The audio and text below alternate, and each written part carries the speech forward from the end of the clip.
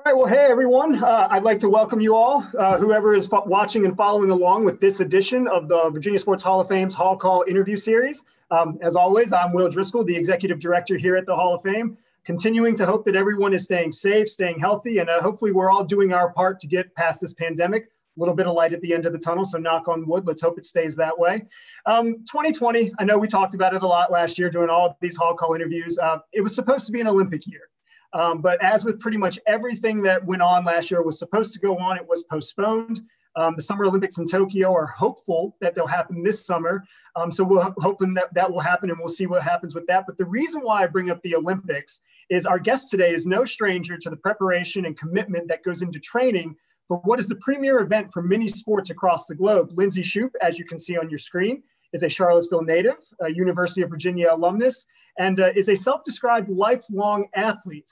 But the sport that gave her her greatest success, she didn't even pick up until her junior year of college. But 6 years and 7 months after that point, she was standing atop a medal podium as an Olympic gold medalist rower at the Beijing Summer Olympics. She has now detailed her entire journey in a new book titled Better Great Than Never. And we are thrilled today to be joined by Lindsay to talk about the book, talk about the journey, and anything else that comes up in conversation. So Lindsay, thank you for taking the time out today. Oh, thank you so much for the invitation and fabulous introduction. Listen, the intros are easy because you guys give me all the ammo for the intros. But obviously, if you're following along on Facebook Live, if you have a question, you want to get it to Lindsay, just please feel free to put it up on the stream, and I'll do my best to get it over to her. But let's first start with this question. In 2008, Lindsay Shoup, the Olympian, preparing for the Olympics. If this situation was happening then, how does your preparation change? What does that do to your mindset, if you can even place yourself in this type of situation? Yeah, it's actually funny because only in the last 2 days I've thought about this, but there was a moment back in 2008 when someone actually, I don't know if they were joking or they were just messing with us, but there was this rumor that we were going to boycott the games, and I just remember as soon as I heard that, I had that moment like, no, that would never happen. It had never crossed my mind, despite the fact that, in 80 and 84, there were, back and forth boycotts between, the Eastern Bloc and the United States, so it was possible that something like that could happen, but in all of the preparation that my teammates and I did, it never thought to me that the games wouldn't happen. So the way that I know that I felt, it was heartbreaking in that moment of like complete disbelief. And that was just for a hint of maybe this won't happen. So the fact that it's very real today, that it actually could, let alone the fact that it was, postponed last year, I can only imagine what that would feel like. I know the way that I felt then, and it was such a small chance that it could happen, Well, and I'll kind of follow up with this too. You're very detailed in your book, Better Great Than Never, about the journey. I mean, the vividness in which you're able to describe pretty much everything. I think just kind of goes to how you prepared for anything that you did, and you just always kept notes as if to kind of always go back to those.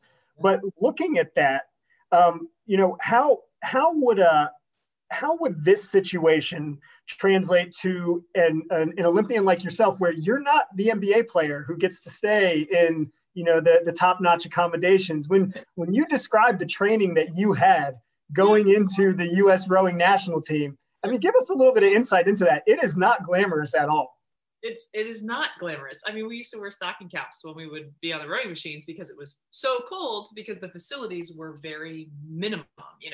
Most sports, it's the United States. So if a sport has money, it's because of sponsorships, not anything else. And because of the nature of rowing and the vast majority of sports, let alone Olympic sports, the team constantly is in flux. So you can't say, okay, this, like for instance, little known fact, the United States women's 8 that I was part of in 2005, 6, 7, 8, and 9, we actually started in 2006, an 11-year streak of winning. So every World Championships and every Olympic Games from 2006 to 2016, the U.S. Women's 8 won.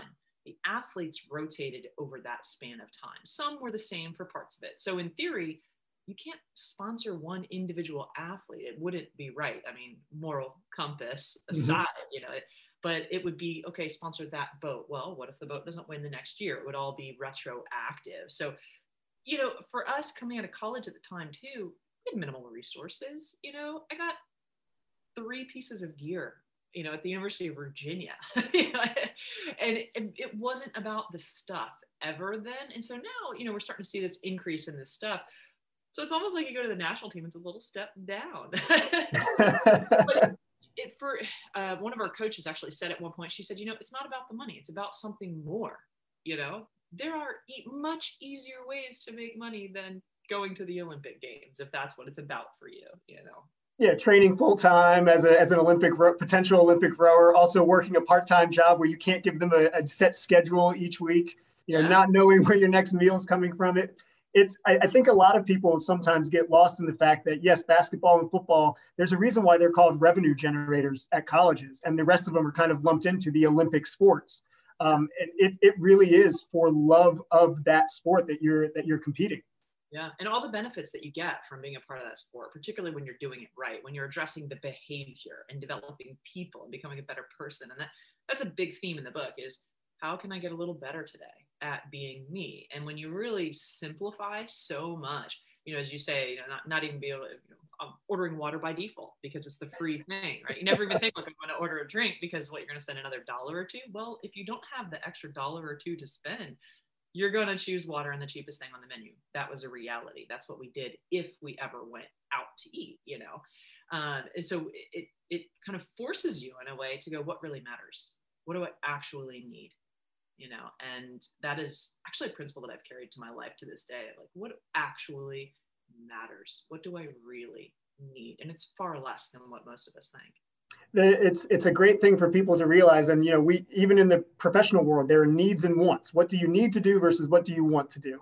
Kind of getting into the book now, as I mentioned, it's a very vivid description, pretty much from your high school time all the way through the finally standing atop that medal podium in Beijing. Describe Lindsay Shoup in high school. This was I was going to say, like, you were almost uncomfortable in your own skin from reading the book. Yeah. I was awkward and self-conscious. I was lanky. I was tall. I was taller than, basically everybody out there. Most of my friends were shorter, so I slumped, my sleeves were too short for my arms. I wore boys' shoes for most of the time because, Toms didn't exist until the last decade or so. And so women's shoes in a size 12 literally did not exist for me. So I wore a lot of boys' shoes. Shoot, to this day, I now wear men's, running shoes simply because I need the size.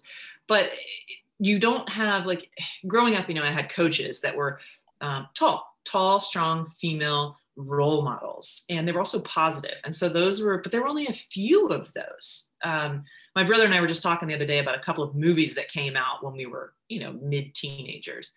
And I remember watching a movie called Little Giants.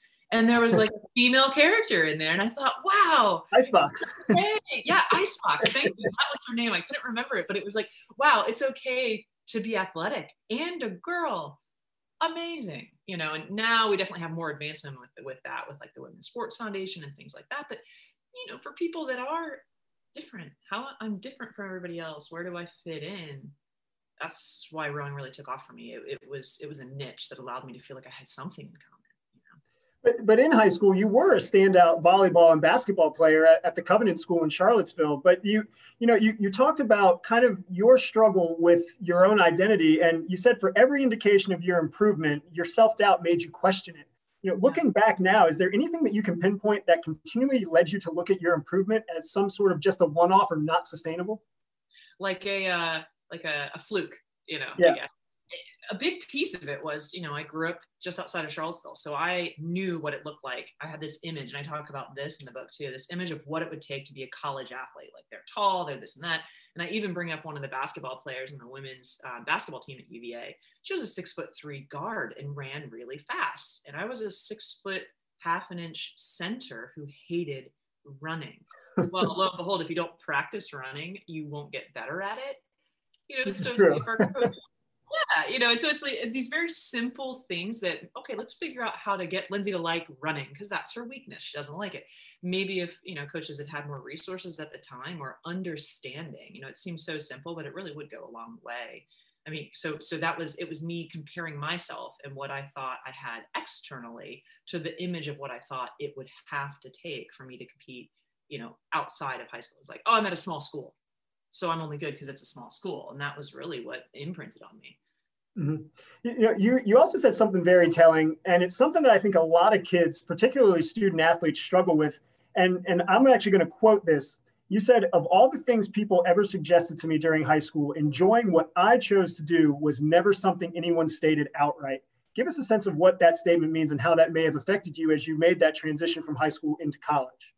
Yeah, that idea, and there was the story about, if you're an artist, you might starve. I was good at a lot of different subjects, but the ones that I really were drawn to were the more creative ones, like art and language, And so then when I got to college, it was like, okay, if I'm going to leave sports behind, because what are sports realistically? Because I didn't think I had the confidence to play beyond high school. It wasn't going to make money playing sports. I really enjoyed them. I enjoyed my teammates. When it came to art and Spanish, I'm like, okay, I'll pursue that. But then you start to go, well, what can I actually do? Oh, what do you want to do with that? People constantly ask young people that. Oh, what do you want to be when you grow up? And people kept saying teacher, like as if that's all you can do if you study art and Spanish. And so then I thought, well, really, that's it? That's it? That's all I could do? I never really thought about, oh, what do I do after college with this particular degree that I was pursuing? And something that I recognized that really resonated with me, and all the coaches that I really enjoyed and all the teachers that I really enjoyed, was this positive energy. Like they just really seemed to be enjoying what they were doing, and I was like, that's what I want. Well, what's the gap? How do I bridge the gap between here and there? And so I don't know that anyone ever said, no one really sits down and says, what do you want to be when you grow up? They never start that with, hey, what do you really like doing? Mm-hmm. Then let me help you figure out how you can use that to get to whatever that is you want to be when you grow up. Well, and you kind of mentioned that while you have this passion for art and Spanish and foreign language, you definitely, in reading the book, there was some sort of unfulfillment there. There was something missing, and what we end up finding out is it was that camaraderie, that sports aspect of your life. Here at the Hall of Fame, as we've kind of talked back and forth getting this set up, we have a sports and mental health initiative that we do with a local, that we partner with a local children's hospital and the Sports Commission on. But a lot of times, many of the articles or the conversations tend to lead to how sports may push an athlete away. Whereas on the flip side, and I think this is a good thing, because I think we really need to highlight this, sports actually brought you back and you found that support system through sports. Kind of talk about how you ended up, and this is going to kind of lead us into the transition into rowing, but how did that pull you back in? A couple of things. I mean, now that I know what I know, because I have studied it, have the master's in exercise physiology now, we know that physical activity improves our mental well-being, our mental health. It literally helps your brain grow. Eating better improves your mental health. But I think some of the changes, for me, there's that connection, there's that human element. And I've started doing some work with the Positive Coaching Alliance too, where when you really look at it and you break it down, team sports are the sports that help. Individual sports, or sports that emphasize that rock star standout athlete, like that early talent, and really pushing that person, we find don't actually help. And that's the beautiful thing about rowing, is there are no rock star standouts. If you try to stand out in rowing, you make the whole team slower. You literally make the boat go slower if you try to do something grand in the middle of a race or in the middle of a practice. I think, for me, I played almost a dozen different sports growing up. You pick it, I mean, I probably played it at some point or another.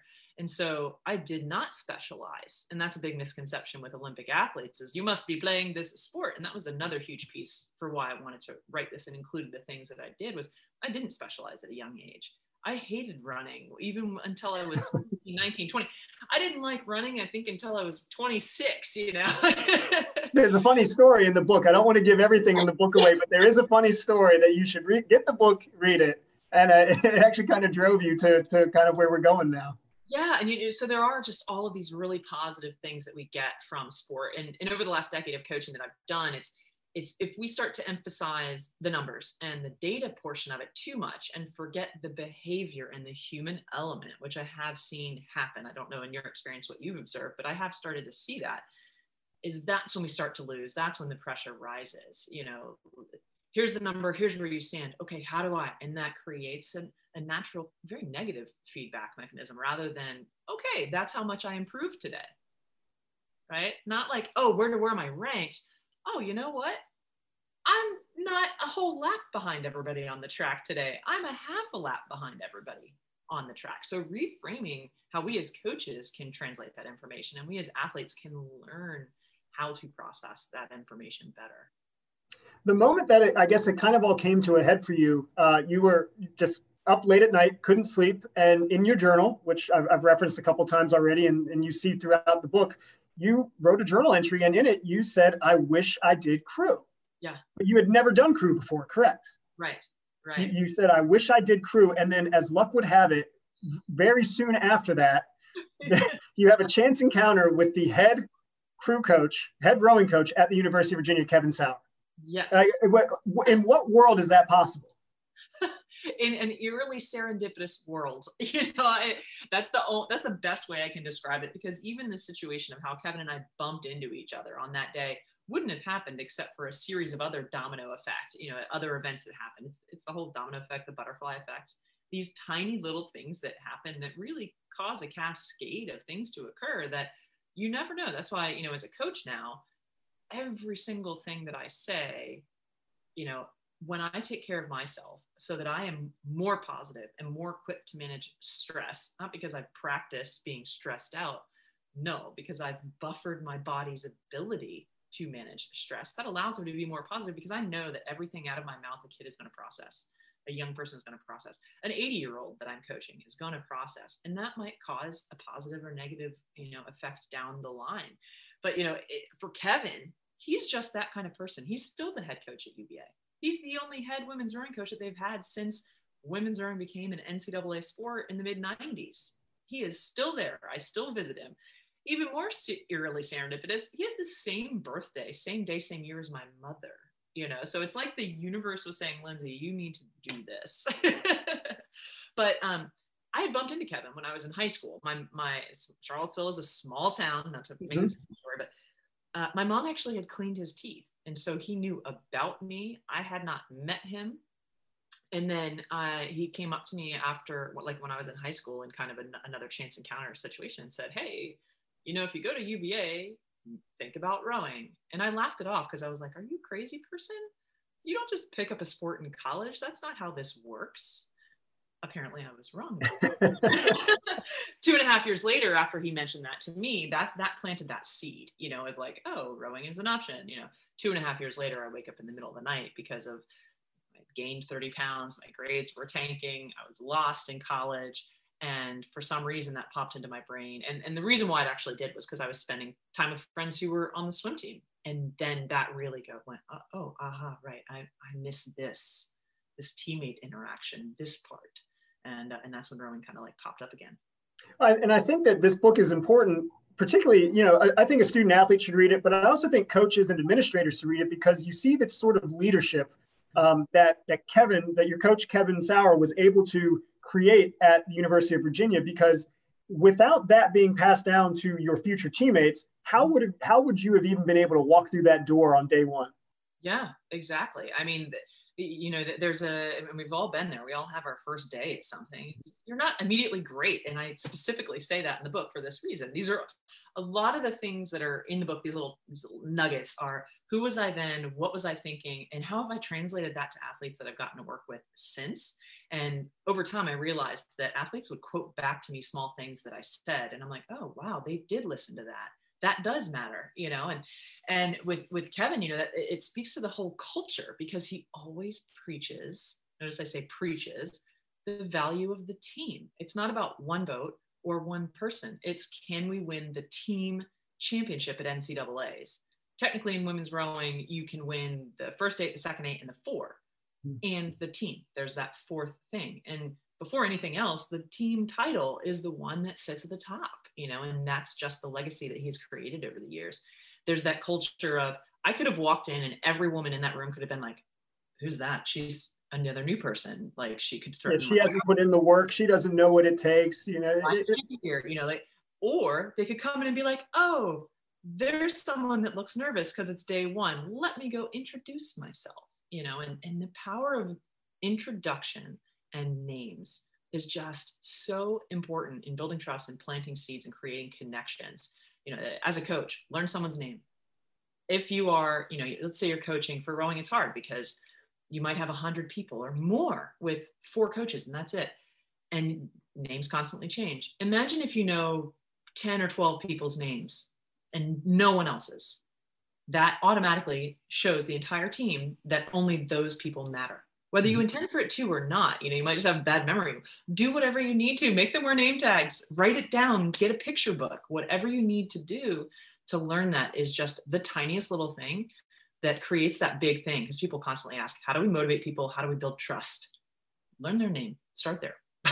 Culture. I mean, it comes down to culture, and that does start with, you know, the leadership positions, and it does filter down. You know, we hear a lot about trickle down these days, but that in sports, that does. If you have the right leadership, it will trickle down to the rest of the team.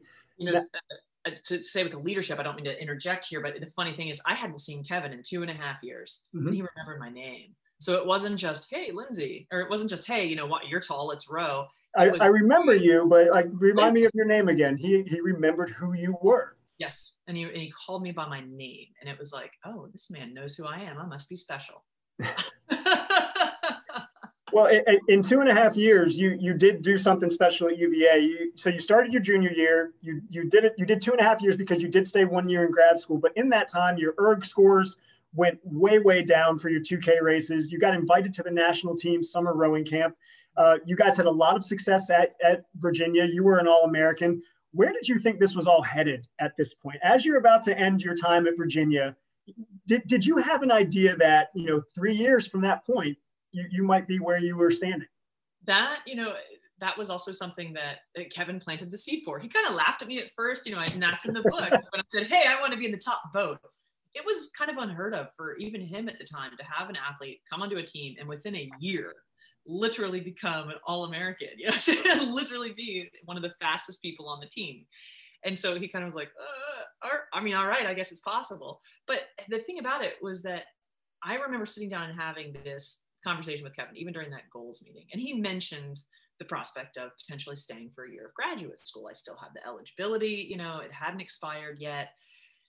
And in that moment, it was like, well, I can't afford it because I didn't have a scholarship, you know, and it was kind of like we finally worked out like the tiniest little bit of whatever was left at that point. Because again, usually scholarships at that time were always given in advance. You didn't have the option of retroactive. So I was a 2-time All-American and didn't have this major, you know, it wasn't about the money, you know, and so what I told him was, I want to row and be the best that I can. And the best way to do that is to row with the best people. So that meant graduate school. So stay there because that was my option to row at the highest level possible that I thought was available to me. After that, it was like, I mean, after I went to the national team camp, that's where I want to go after college because that's the highest level possible. And if they say no, then I guess I'll just go wherever the next highest level possible is. And so that's really how it was. I want to get better at rowing. The best way to do that is to row with the best people. In my mind, the national team was the best people. Having that little bit of exposure through that camp with a touch of Kevin's encouragement was like, all right, I'll ask them and see what they say. Well, you started training with the national team while you were in school, and then afterwards you continued. Talk about your first official race with the national team. The Canadian in Canada, yeah. Yeah. We actually went up. Our coach was really good about it. He was like, if you weren't actually on the senior team for that year, so if you're not competing at the World Championships or the Olympics in a given year, then you're not technically on the national team, you know, unless you've been named. And even then, it only lasts for a certain period of time. Well, we went up there as the Mercer Lake Elite Rowing Club. You know, it was so it wasn't actually an official race for the U.S. national team. Okay. Right, exactly. I got that detail wrong. You know, we were the novice kids. You know, we were off the side. And so it was my first race, you know, after college. My first, like, I no longer have a college team for me to be racing for. It was, okay, we're kind of the Sandlot or the Bad News Bears version. The national team at that point.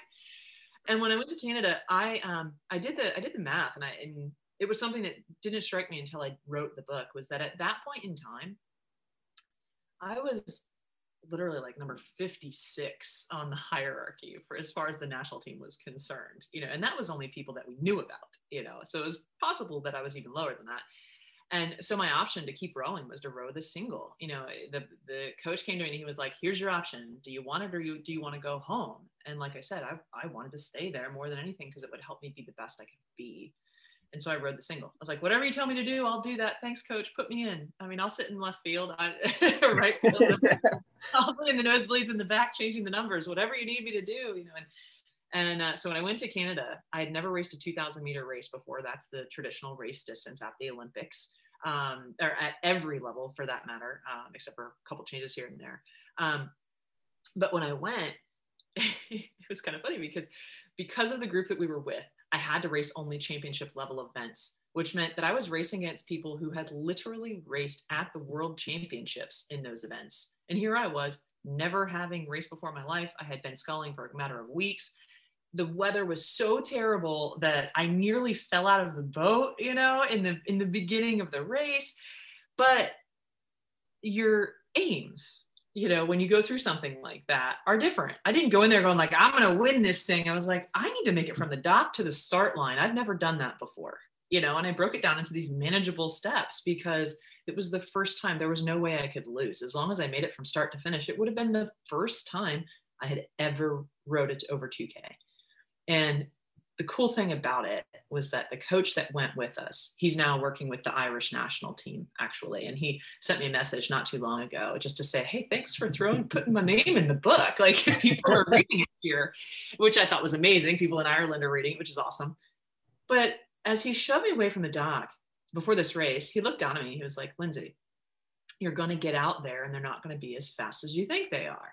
You know, and I thought, oh, I trust you, sir. You know more about rowing than I do. You know, I think that was the beauty of starting so late too, is that I didn't have any preconceived notions. I didn't think I knew anything about the sport. So any information I had was like a cell starving, you know, it's like whatever you can send me, I'll get, you know, and hold on to it like it's the most important thing you've ever done. And so just that tiny little bit of encouragement, he didn't tell me I was going to win. He was just like, you're probably not as slow as you think you are, right? They aren't leaps and bounds ahead of you. So it was just such an experience to be able to do that in the first place. There was an option. And it was like, all right, I made it back to the dock without falling in the water. How can I get a little better next time? Yeah. Well, you know, reading about that race, just having you describe the conditions, it made me not want to get on the water. And I love the water. But you talk about trust a lot. And a lot of that comes from the fact that, you know, you went in as a novice, as a 20-year-old, and you're dealing with people, your teammates are people who've been doing it for over a decade, even at that point. You know, you go through the training, you continue to train with the national team year on year, and you reach a moment, though, where you say you could finally feel and hear the boat. Mm-hmm. For us non-rowers, give us an idea of what that means and how were you able to then take that and just move on exponentially with your abilities there? We, and rowing is, I don't know the rules for a lot of different sports, but you don't have that many coaches for how many athletes there usually are. So it's incredibly important, you know, to figure some things out on your own, either learn from your teammates, learn from the small boats that you're doing, learn through all of your senses. And that was something that I've always been is, you can tell I talk a lot. I'm a detail-oriented person. My dad would tell you when it's great for an interview. Well, that's the thing with it, is that I noticed all the small details. It's just something that I've always done. I remember them. I retain them because to me, they're important, you know, and which made the book an interesting thing to write. But being able to pay attention to how the water sounds, the way the boat feels. I mean, even if you don't know, you know, even if you've never rowed, you might have swam or you've run and you fall into this rhythm that is efficient.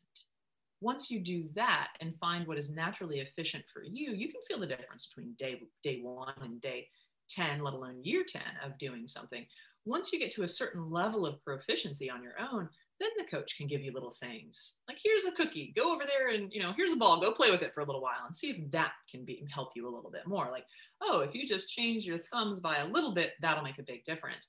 So it was actually something I had found intuitively when I was in college. I remember rowing in college and the bubbles on the side of this new boat that we had gotten or were testing out, we had rented it and we're testing it, just sounded different. Like they were louder, I was more attuned to them. And so I just started to be kind of mesmerized by the way that it sounded on the side of the hull of the boat. So I started to move with it, you know, and it was just like, there's a rhythm here and I need to fold into that, you know, And that, again, with the national team, for the coach to literally specifically tell me to do that, it was like, oh, that was the first time a coach said, pay attention to that and move with what the boat is doing, rather than here I am doing my thing, I'm going to make this boat go. Well, as a coach, I've since phrased it, you do work, then let the boat do its work, right? And that self-awareness that I mentioned is something that it helps in every sport. I think something that is challenging, now with self-awareness is the fact that we have so many gadgets, so it's distracting. So when people are very young, maybe don't use heart rate monitors, maybe don't use accelerometers or speed things, because now they're like, ooh, let's look at this toy, forgetting the most important foundational concepts of your body has a lot of feedback loops if you just listen to them. Two things that I kind of want to talk about. You mentioned the U.S. national rowing team coach, Tom Terhaar. Is that? Yeah, yep. Tom Terhaar. The amount of respect you have for him is evident throughout the book. But also another thing that we talked about a little bit earlier, but we'll talk about now too, is throughout the book, you kept talking about these self-imposed limitations. And through your training with the national team prior to being named to the Olympic team, you would see something as down, and where he would see it as up.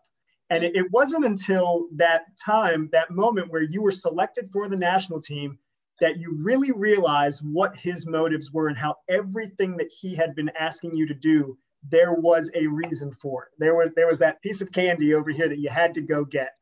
Just kind of talk a little bit more about his influence on your career and your development as a rower.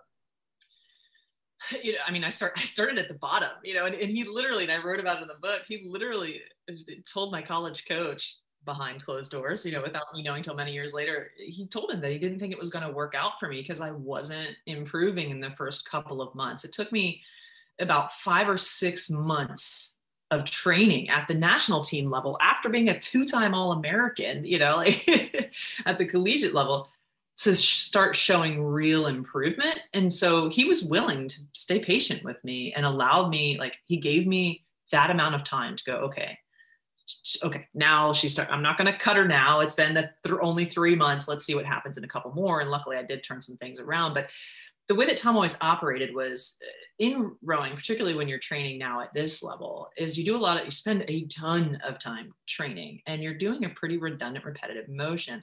There are only so many things that a coach could say. So imagine, you spend somewhere between 150 and 200 kilometers, of rowing in a given week. That's a lot of strokes. It's somewhere around at a 0 or something like that in terms of the number of actual strokes that you're taking. So imagine how many things a coach would have to come up with to say in a given week, let alone in a year, let alone in 4 years or 8 years or 12, however long they're actually coaching you.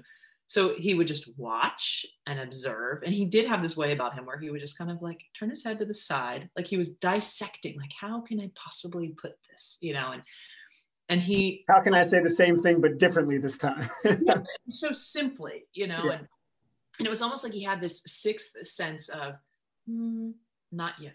It's not quite done yet. It's not ready for just a little bit extra, and even doing something so small, because he was not he's not a very talkative man. He's still the head coach right now. When he said something small, it meant that much more, something as simple as good job was actually meaningful because he meant it and didn't say it every day. If anything, I heard it twice the first 6 months that I rode. So. But, he never yelled either. And that was different than some of the basketball coaches I had. So that really helped. The fact that our very first day of practice together officially with him, when I first started in September of 2004, which is when I first started, he helped us clean the boathouse. He helped us move stuff. He wasn't like, oh, do this, do that, it goes over there. He was in it with us, teaching us small things and also doing those small things. So he, for lack of a better phrase, he acted as if, right? He actually did what he was asking us to do. And so that creates a trust too. Explain that level. I was just saying that level of consistency too. There was a consistency in what he did that it was like, okay, he's not lying. And that's evident throughout the book. And just reading it from, year 1 to year 2, year 3, and then prepping for the Olympics, it was kind of fun to see that progression. It was consistent, but it did seem that every year as you progressed, you could see where the difference in the training was, and you could see the different approaches. And one thing that you kept telling yourself throughout the book was the sentence, I guess, yes, more. Mm-hmm. What does that mean to you? And explain that for us as well. Yeah, that was the evolution of my self-talk in racing, that I just kind of found very organically. And because I discovered that if I said things like no fear, that didn't help. It broke into 2 words, which was basically, here I am rowing and all I'm hearing is no fear, no fear. And I was thinking at the time, I'm like, oh, this is going to get me. This is the best thing ever. No fear t-shirts, right? Like the shirts. Well, that's old school. Like, that's why I've grown up with no fear. Like, yeah, no, that doesn't help you. That gets you to a certain level. 2 things. There is a phrase that I learned when I was in graduate school, when we were talking about leadership, that you can really apply to a lot of different areas. People will do what they have to for someone they fear and anything for someone they love, right? So you can get pretty far on the like, rah attitude, but you can get exponentially farther when you find kind of the opposite flip. So that's why when I talk about self-talk, to always use only positive terms, that no matter how dissected the sentence or the phrase is, every individual word has progressive positive meaning. So yes and more, here's for instance, don't wait is not the same as go now, right? We see t-shirts that say never give up. Well, what plants, and we know this from psychological studies too, is like when it plants on your brain, particularly when you're like in the third 500 of a rowing race, we talk about marathons, 18 to 22 miles, you feel great until that point, and then poof, you hit the wall. It's 3/4 of the way through, right? A mile and once you get past the midway point of whatever your distance is, that's when you're like struggling. So once you feel that way, never give up. All you're thinking is never give up, right? So the never is the first thing that plants on your brain, which is incredibly negative, right? Sometimes your brain goes out of control. So the idea that all that you're saying is something like yes and more, they're just positive progressive phrases. That also, and the way that I teach it to young people too, is you have these 2 conflicting personalities. One that's like the central governing theory on one side, that is this fancy way of saying when it hurts, human beings want to survive and stop, right? Like it's a fancy way of saying it. But when you really think about it, if you use something very simple with very little space in between and you say it enough, there's no gap. So negative thought can't shoot in there. If you're just saying yes, yes, yes, yes, yes, yes, yes, yes, yes, yes, yes, yes, almost like you can't breathe in between it, but you're saying it in your head, there is no way for no to zing in there. You're reciting this in your head as you ladies are approaching the starting line for the 2008 Olympic final. Was there any doubt what the outcome of that race was going to be in your minds? I actually, a friend of mine brought this up just the other day, is she felt that we could win once we hit our lengthen, which is about 400 meters into the race. So about 1/5 of the way into the race, as soon as we nailed this one particular stroke that we took, that was like a shift in the way that we were actually rowing, not the way, but the rhythm of our race, actual pace and rate. The way that we did it was just the best that we had ever done. And she was like, oh, okay. So for her at that moment, she was like, all right, now.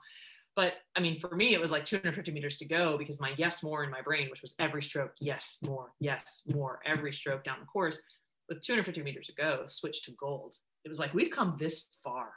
Like, this hurts so much, but putting my brain on the concept of gold was like, that is the only option at this point. Because any medal at the games, the fact that you're at the games puts you in a very tiny portion of the population in the first place.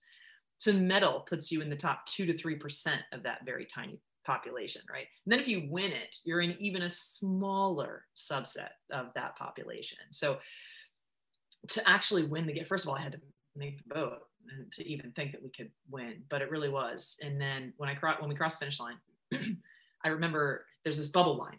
That's how they mark it. It's not perfectly straight. They use lasers and all this other kind of stuff to mark the true race. But for the sake of us knowing where the race is kind of over, they literally have air coming up. So you can see a white line of bubbles.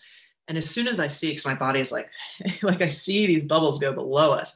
And my immediate reflex was like, and I write this, the literal phrases in the book, like, should we run? And that, because I look over my shoulder to make sure no one was behind us.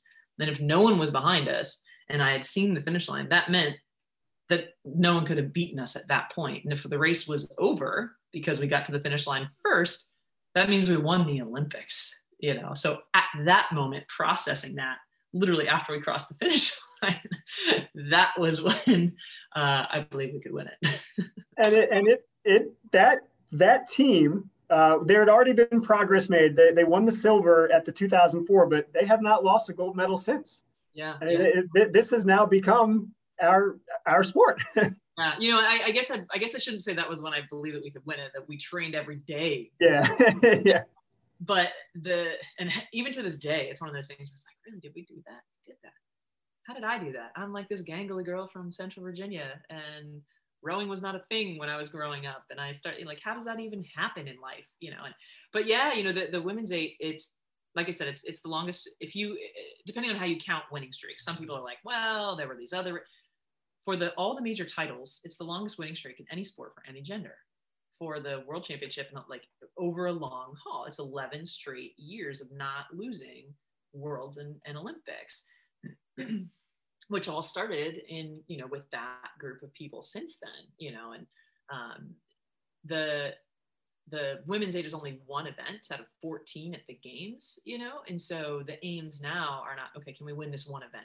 It's, can we win more events? Can we spread out the talent over different events? So since I'm not currently training, I don't know what the kind of strategy will be this year.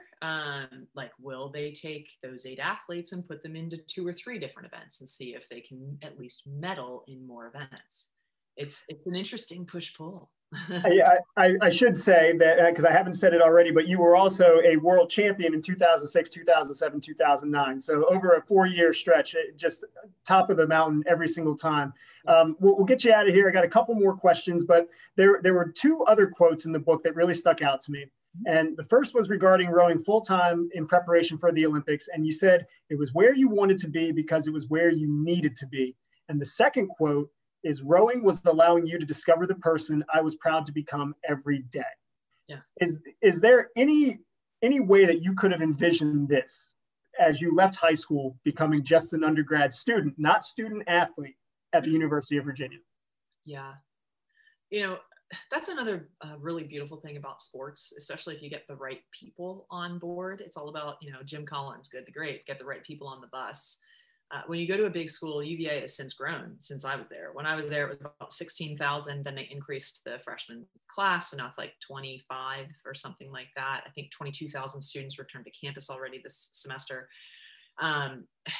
Sports provide a niche.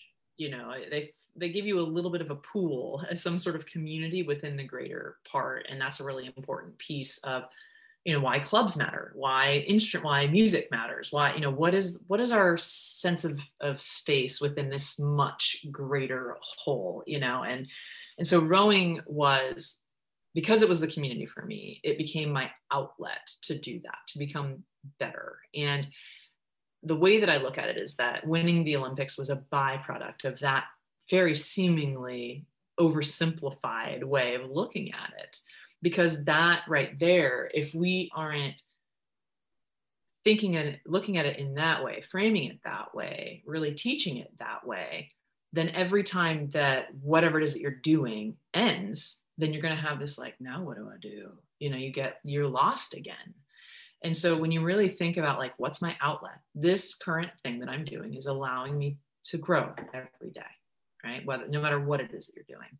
And so for me, that has allowed the transition. Book 2 would be about kind of how it took me to figure this out, because it didn't happen instantly. I did have anticlimactic moments and like, what's happening now? This is weird. It's not as fulfilling as it once was. And now I'm actually getting hurt. I'd never been hurt before, and so to look at it like that is what has helped me frame, when you were talking about the mental health and all this stuff with young people, is is, okay, that section, that outlet has now changed for me. What's my outlet now? Like, how can I continue to grow every day? You know, wake up every morning. And when you really think about it, you can always break down your lifestyle habits as that thing, just to literally be physically better as a human being. Can I sleep a little better today? It'll help your mood. Can I eat more fruits and vegetables today? That'll help your mood. You know, that's all part of that, you know. Well, I will say, having read the book, I would hold the book up, but I read it digitally. But I will say, I recommend everybody get the book, Better Great Than Never. There it is right there. Of course, she has a copy. Lindsay, you kind of already teased the book too as well. So maybe we'll do this again another time. Yeah. But Lindsay, it's been a pleasure catching up with you today. The story is amazing, and I've been trying to rack my brain trying to figure out, is there a comp in another sport for a story like this, where it's, you know, junior year of college, I'm going to pick this sport up, and then less than 7 years later, standing atop a medal podium. And if there is one, I haven't been able to find it yet. I'm sure there's some out there, but they're not easy to find. So. You know, I love that you said, you know, administrators, coaches, young people. I was speaking to a teacher yesterday, and she said, have you thought about writing a curriculum for this? You know, because there really are just so many lessons in here. And someone that reviewed the book actually in a rowing magazine, he said, you know, I don't know if she did it on purpose. And I was like, yes, I did it on purpose. You know, it's really what we did that was so unique during the time frame that I did train, and a huge piece of it that we didn't get to talk about, I don't, you know, was that the way that we interacted with one another as teammates. You know, we were silly and played pranks on one another, and, you know, and there was that levity to it because we loved rowing. It was really hard. So having that decompression was also so important. It took off some of the pressure, you know, and it really was, we were doing it because we knew why we were doing it. We had a purpose. For me, it was, I want to get better every day at this thing, you know, and enjoy it. And that was really going back to your question earlier of like, and that also might be when sports start to compress our mental health. Are we enjoying it? If we're not doing it for the pure enjoyment, if we're doing it because it's going to get us into college, if we're doing it because I was told that I was good at it when I was young and now I don't, you know, find the why behind it. You know, like, what is it? Why are you doing it? How is it helping you be better as a human being? And that is, at least in my personal opinion, is what can transcend, you know, some of the anxiety that we're starting to see in people in sports. And I would go back to just having that support system within that sports bubble. And I think that became so apparent in reading the book, is that you had it, you know, and if you would have transitioned, at least from reading it, if you would have transitioned to a team that didn't have that, I don't know how this would have turned out for you. Yeah. And it might not have turned out as well for you. Look for book 2. That's right. Well, I like that tease. Well, Lindsay, as I said, it's a pleasure catching up with you today, hearing about your journey, learning more about the book. You can get the book, Better Great Than Never, anywhere books are sold. I got mine on Amazon, but I'm sure Barnes & Noble has it. It's a great read. Certainly recommend it. Thank you so much for taking the time out today. Thank you. This has been fantastic. Well, I'd like to thank everyone who tuned in. I did see a few of you pop up on the stream. And as always, thanks to our partners, the City of Virginia Beach, Priority Automotive, DavCon, Optima Health, ESPN Radio, and of course, our friends at the Hampton Roads Sports Commission. Be sure to follow the Hall of Fame on all of our social platforms, Facebook, Twitter, Instagram. This video will be up there, so you'll be able to see it. We'll also cut up some clips for you moving forward here in a few days. Once again, I'm Will Driscoll with the Virginia Sports Hall of Fame. And whatever you do, participate, don't spectate.